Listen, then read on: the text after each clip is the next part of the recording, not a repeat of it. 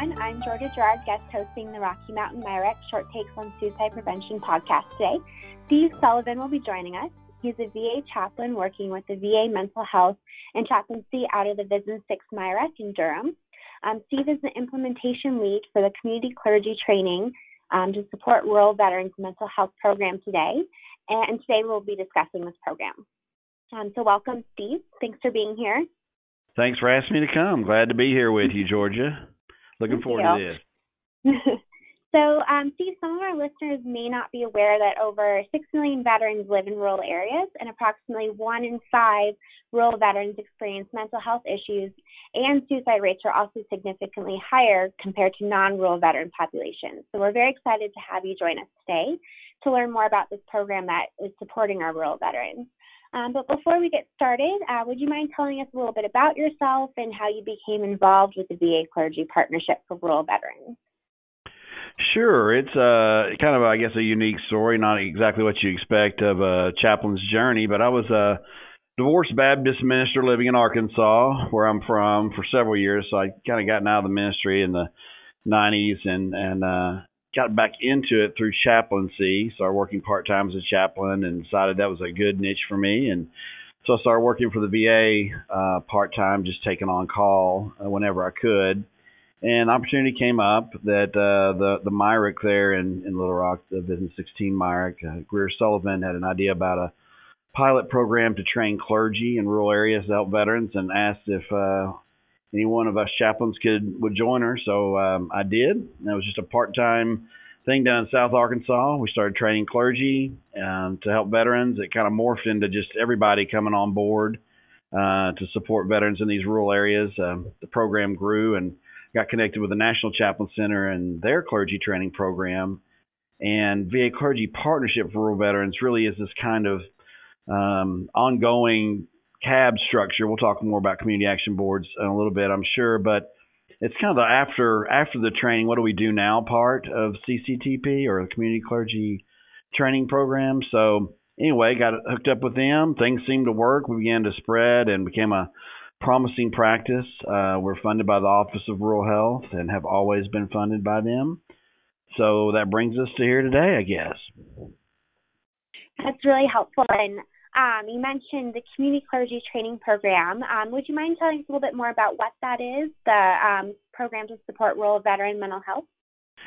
Sure. Basically, we have now, I think, about 22 VA chaplains across the country that we have trained to go out and hold what we call viewing events or training events. They're interactive trainings with 4 modules that cover everything from the first one's military culture and the wounds of war. Then it's pastoral care of veterans and their families. The third module is mental health referral and resources. And the module that I do is building community partnerships. And so we do those training events out in rural areas all over the country, trying to help clergy and lay people, whoever come to these events, to really engage veterans in their rural communities, both in their congregations and out in the community at large. So that's been pretty much the training program in a nutshell. That sounds like such a great way to reach some of these rural veterans that may not necessarily be close to a VA or a outpatient clinic. So what are kind of gave a great overview of what the program is, but what are some of maybe the specific goals, or what is the program really aim to achieve? Yeah, well, there's a few things that we really target. One is just to teach clergy how to better care for veterans. I mean, we're not necessarily saying refer them to mental health or, they just in your congregations, make it a place of belonging, a place where they feel safe, and just be able to interact with them, not as some special population that they're afraid of, but just as somebody in their congregation who's a real person like everybody else and going through struggles that may be unique, and being able to provide that spiritual and community care in their congregation. We also realize there's limitations when you encounter pastors tend to think, or others think, that they have to be able to fix everything or to know about a wide range of things. And we know that some of these veteran-specific issues like PTSD and even traumatic brain injury or just other military-related problems, struggles, maybe over a pastor's head or a layperson's head. So we want to teach them how to refer, how to put them face-to-face with somebody that they can refer to, either in the VA for mental health, or in the community for mental health if that's what they prefer. I guess the third goal is kind of, my angle of this whole project is getting people to come together in the community to make a difference and stay together, build relationships, and really kind of change the way we take care of veterans in our communities, particularly rural communities. So those are probably our three main goals for the program. And I definitely think having this connection to your community can really help as veterans are transitioning back into, with their family units and within their community. And we know that this transition time when they're reintegrating to civilian life can be really stressful and a difficult time for some veterans. And previous research has shown that this time in life may also lead to an increased risk for suicide. So how has CCTP tried to address some of these challenges veterans face while readjusting to civilian life, and also including how are they helping kind of address suicide risk within this population?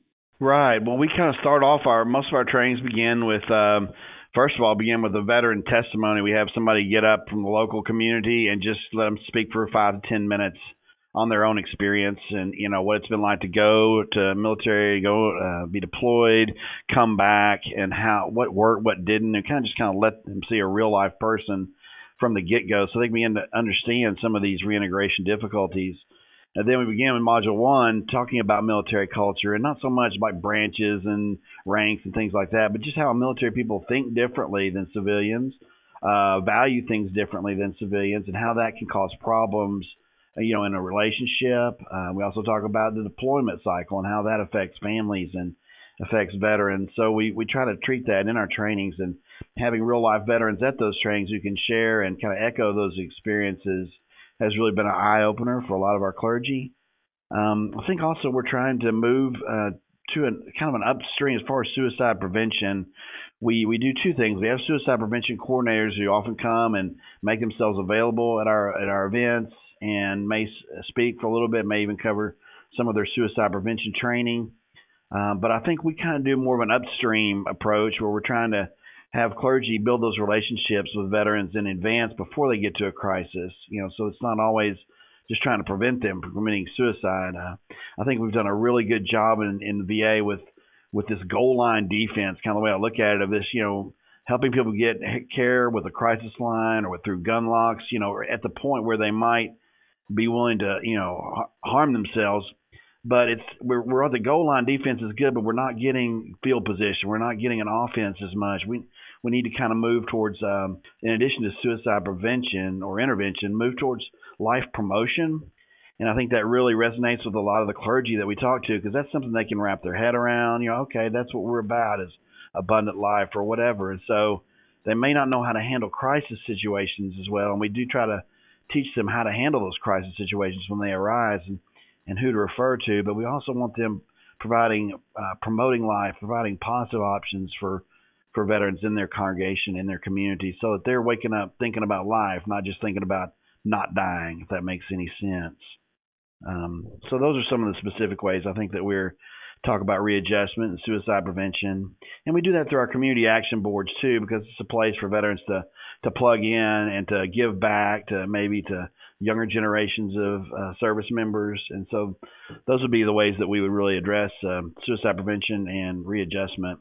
I really like that term, life promotion. I think that's a really great way to kind of be thinking about this more upstream approach that this program is taking versus, addressing crises when they happen, trying to prevent them in the first place, and really focusing on living life to its fullest. And I really like that term you've been using, the life promotion. I think that's a really wonderful way to be thinking about this program too. So you mentioned briefly those community advisory boards, or the CABs. Do you have anything else to share about kind of the role and function of those within this program? Yeah, the way they came about, they were not planned. Our grant specifically wasn't designed to create what we call CABs, but how it came about is we had really challenges getting clergy to come and stay involved and dedicate the time. But we had other people that came and said, "Wow, I've got this grant. I'm supposed to be working with the veteran population. Can I come to your meetings?"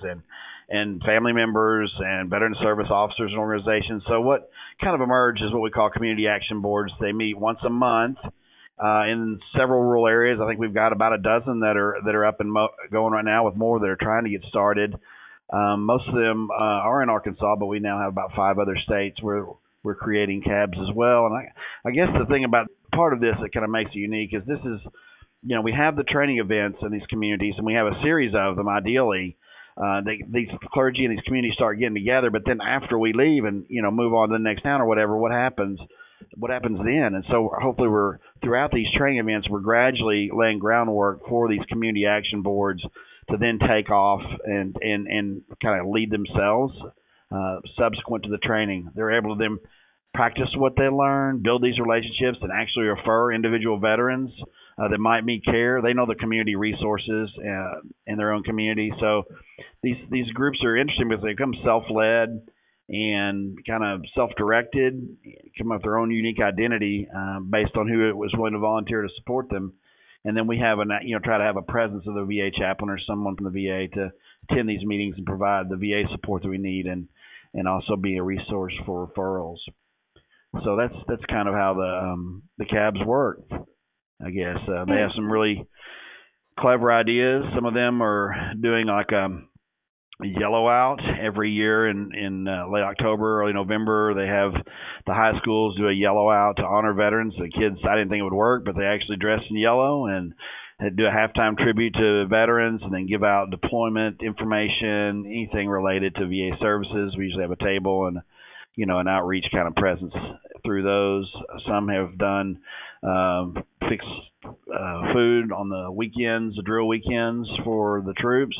So fixed breakfast, and that gets the cab members working together side by side, and some of those differences kind of dissipate because we have diverse cab membership, which makes things interesting, as you might imagine. So anyway, that's a little bit about the community action boards and what they do, and in addition to just helping individual veterans get the care that they need that's community specific. Yeah, no, it definitely seems like you're giving them all the tools. Like you mentioned, all these trainings are kind of leading them to be independent after they are trained, and then can continue on kind of without the support of your program because they've made it their own, and then also really creating these events within their community to also get other community members involved. I think that this is a great way to really have the veterans within their community feel welcomed and feeling like they're reintegrating back into their community. It seems like there might be some maybe examples of how the CABs or the clergy partnership rural veterans have helped these rural veterans seek treatment. Do you have maybe a real life example of something that you can share of a success story? And then obviously to protect whoever you're speaking about, just kind of leaving their name out of it. But do you have a real life example that you could share with us? Sure. I think one particular veteran that we've worked with that touches on a lot of what the Community Action Boards and CCTP is about. This particular veteran, let's just call him Robert. I received a phone call from Robert's dad saying, "Hey, somebody in our community gave me your number to help me with my son. He's got PTSD really bad. I don't think anything's going to help him. I can't get him to get out of the house. He's now in the hospital at the VA. You can see him if you want to." But what happened was I still don't even know who, one of our Community Action Board members or someone who went through a CCTP training with us in that community had gotten my number and had given it to this gentleman who was very upset about what was going on with his son and their fractured relationship. So I met with this veteran on the inpatient unit and discovered pretty quickly that his issues were not just PTSD, but they were more spiritual in nature, guilt and shame that he had experienced from some of the things he had done and seen while he was in Iraq. So I was able to support with him as I would any veteran as a VA chaplain. But then upon his release, because of the relationships that we had built through what we call pew and couch lunches in this particular community, I was able to contact his local CBOC mental health therapist and make her aware of his condition. He was in the VA, and I spoke with Robert, got permission to make that connection. We were able to then jointly care for him, set up regular appointments with him in his own community with the CBOC. In addition, we have a pastor or several pastors that have been vetted, that have been through our trainings, that have worked with us, that are wanting to help veterans. And I was able to give him the name of a couple of pastors, or give a name of one pastor, and we're going to give him a name of another very soon, who can help, who then contacted him to offer that spiritual support, community-based spiritual support. I was then able to go back to talk to Robert's dad and update him on what was going on, and then just kind of all the parts kind of work together in this scenario. I think to help a veteran who really was in crisis, who was, already getting some kind of treatment, but was missing this community, spiritual, ongoing, face-to-face kind of support that I believe that he needed. That's a really lovely example to kind of show how the VA and the community can really partner to make sure that all these needs that this particular veteran had were being addressed, not just the mental health needs, but also the spiritual needs, and kind of having a more holistic approach to treating them. So I think that's a really great example. Thank you so much for sharing that. It's probably helpful for our listeners to kind of hear how this is working in practice. Yeah, Georgia, there's another example too, real quickly, of a little different nature. I think it's been really effective. We had one Air Force veteran that came to our CAB meetings early on, sat there very quiet, somewhat cynical, but over the years he kind of got involved in helping veterans. He became the chaplain at his local DAV and really transformed that DAV into a one-stop shop for veterans in that community, and in some cases all over the state, to help support them through their getting benefits and doing things that, as a chaplain working within the hospital system, I really couldn't do. And so now that person has become a referral resource for us for mental health treatment and other things on the VA side that he can't provide, but yet he's able to support the veterans through his benefit knowledge. And so that's another way that I kind of see in the growth of this older veteran into someone who's really engaged in helping veterans and seeing that he can make a difference. Yeah, thank you for providing that example too. And are there any other ways that you see that this partnership and advisory boards might be helpful to rural veterans? I know you provided a lot of examples of how this is working, but any other ways that you see this being helpful?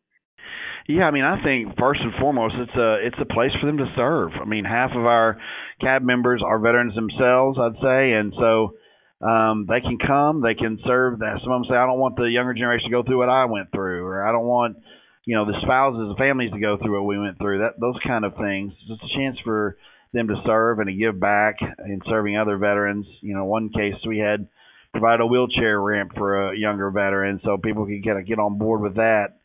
Places to plug them in to serve. It's also a way for them to get connected to VA and to VBA. I've had some older veterans that come to these meetings. One of them said, man, after hearing about PTSD, I guess you're right. My wife's right. I've got it. I guess I better get care of myself.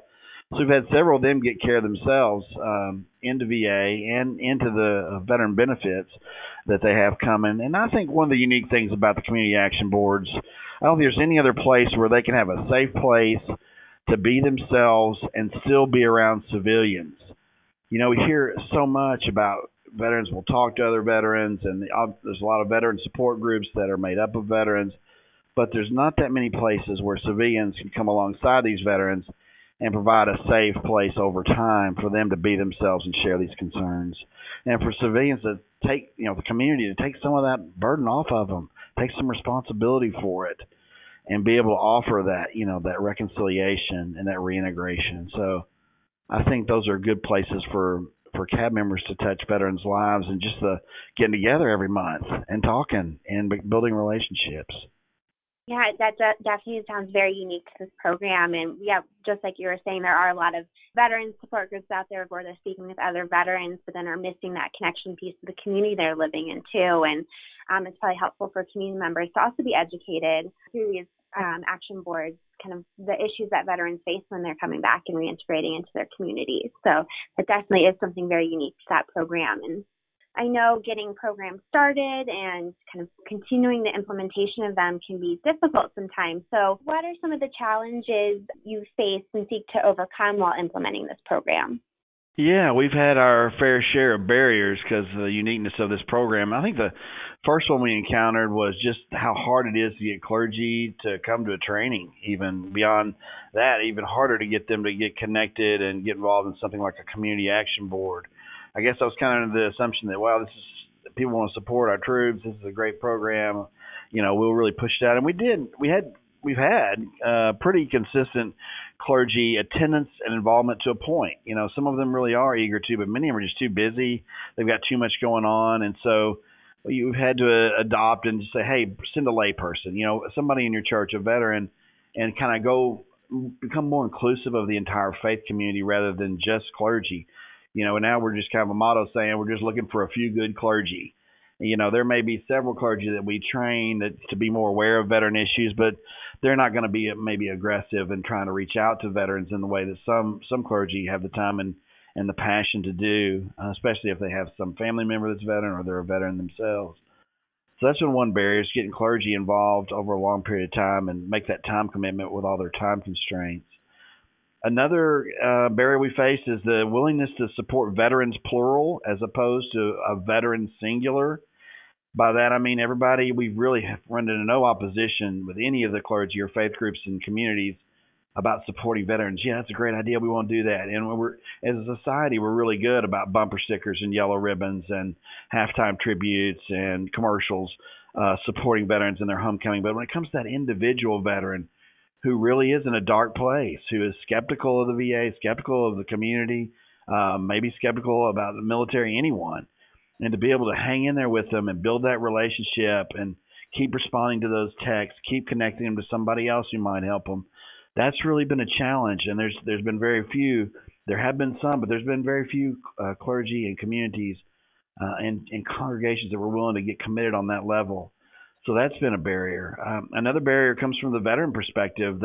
One of the symptoms of PTSD is isolation and avoidance. So a lot of times we'll equip clergy or somebody to help veterans. They're excited, and I go, okay, where do I go to find one? It's sometimes they're not even aware that they have veterans in their congregations, and they don't really recognize them in their communities. The veterans often are wearing what we call civilian camouflage. They're isolated, either alone and isolated from the community, or even in the community isolated. So it makes them hard to find, hard to connect to those that we're training to support them. Those are the primary barriers, I guess, that we've encountered, Georgia. And have there been any ways that you've kind of addressed some of these barriers, like the time commitment, or trying to get people addressed veteran population as a whole versus the singular veteran you're talking about? Any ways you've kind of problem solved any of those barriers? Yeah, I mentioned with the clergy that we had emphasized the importance of lay people and had a broader target there with the faith communities. And I think getting them to understand a veteran, one way is like I mentioned with their trainings, having a veteran get up there and be themselves, not with no talking points, no holds barred, putting a veteran in front of them and helping them to see. That really is a big hook for pastors, so they can see a face or a name. And then just being willing, in some cases we've had some veterans or some clergy that we've vetted and we've worked with, and we're able to connect them through a CBOC, and one in particular, where if she encounters moral injury or spiritual issues in her treatment, she's able to go to those individual pastors and say, hey, I've got somebody here, and through getting permission to them, she's able to hand off those names and make those contacts. So that's one way we've done that. I will say one major challenge that we face that I didn't mention, Georgia, was just the change that we're trying to bring about in the VA culture and in that paradigm of how the VA relates to the community.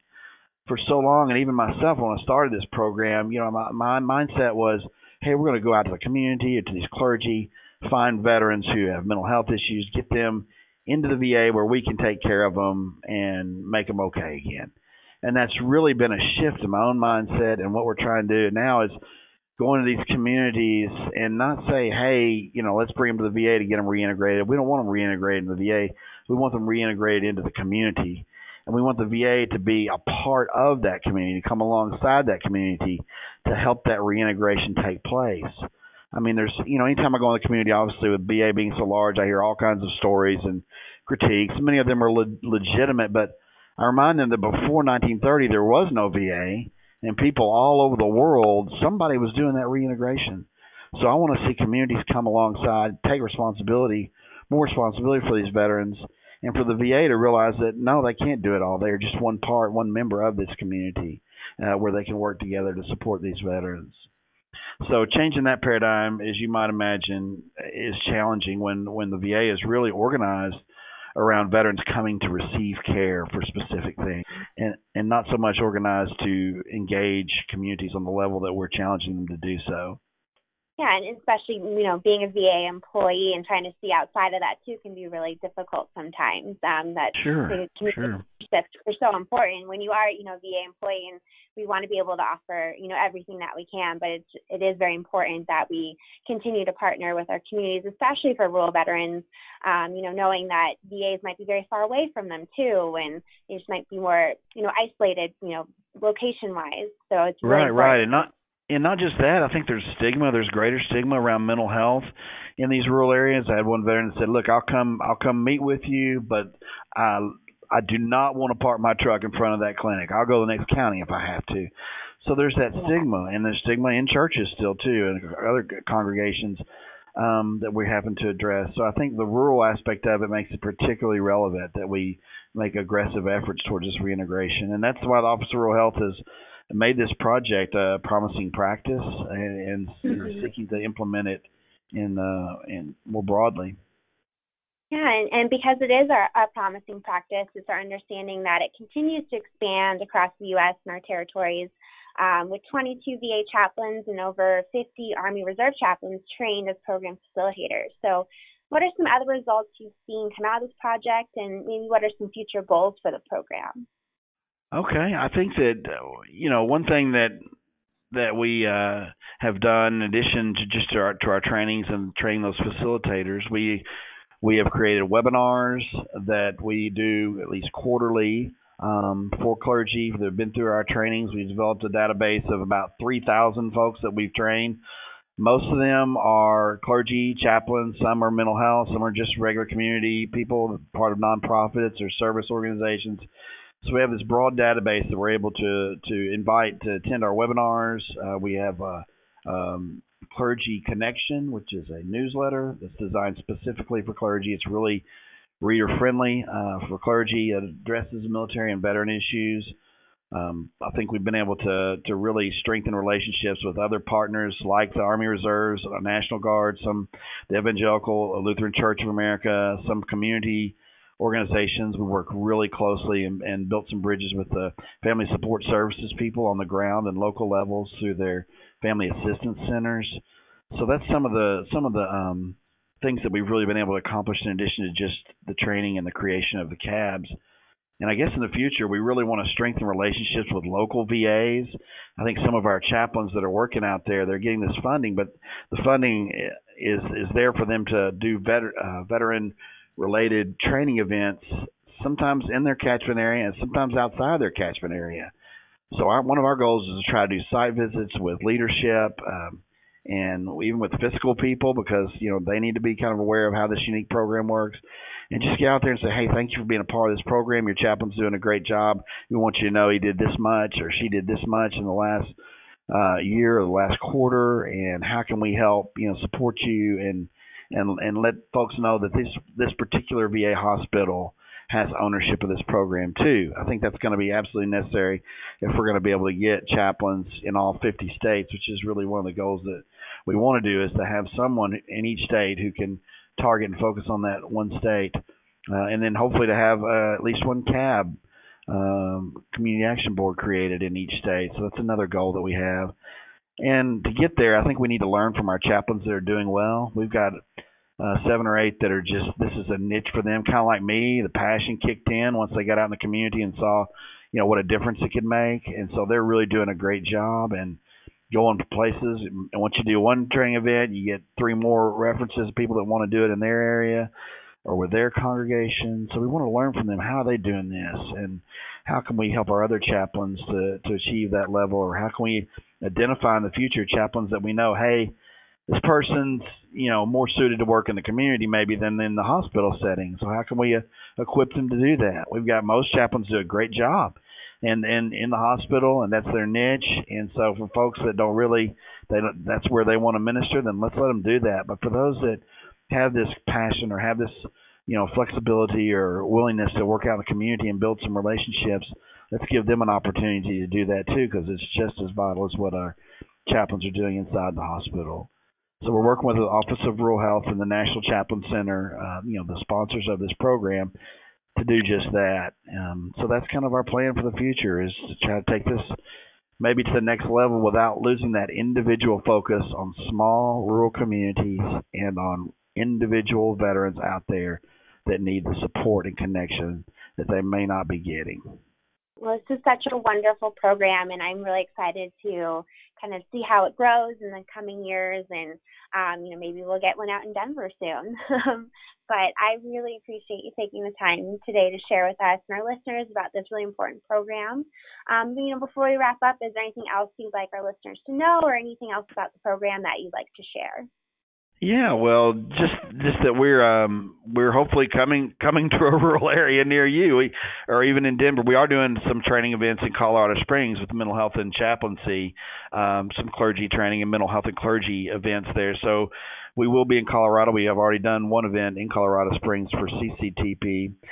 So we're working together with folks here at Mental Health and Chaplaincy and the National Chaplain Center and the Office of Rural Health to try to get out there and support you guys. We know it's difficult. We know you have a lot of, if you're inside the VA, you've got your set of responsibilities, and come 4:30, you want to think about something else. We get that. But if anybody is out there and in the community who wants to connect with the community, I just want to encourage you to not be afraid to do the wrong thing, but just get out there and do something, build relationships. Our veterans are not as fragile as you think, and if you just allow them, admit your ignorance, and allow your willingness to listen to them, they'll talk to you, they'll engage with you, whether you're a veteran or not, and they'll appreciate their community reaching out to them and taking responsibility. So I just encourage people to do that and help us challenge this, this paradigm where VA is isolated and separate from the communities in which we serve. I guess I would just want to thank you for letting me be here with you and cast this pod. I guess I would end with a quote by Wendell Berry that I often use that simply says, "If we send them, we must mend them." So thanks again. Appreciate it, Georgia. Really appreciate you being here today. And that's all we have for the RMIREC Short Takes podcast today. We appreciate you for listening. Listeners, you can learn more about the VA Clergy Partnership for Rural Veterans by clicking on the links accompanying this podcast. You can also reach out to us if you have any comments or questions about what we discussed today. Please take a moment to subscribe to the podcast, give us a review, and share with colleagues. Join us next time for more interviews on important work in suicide prevention.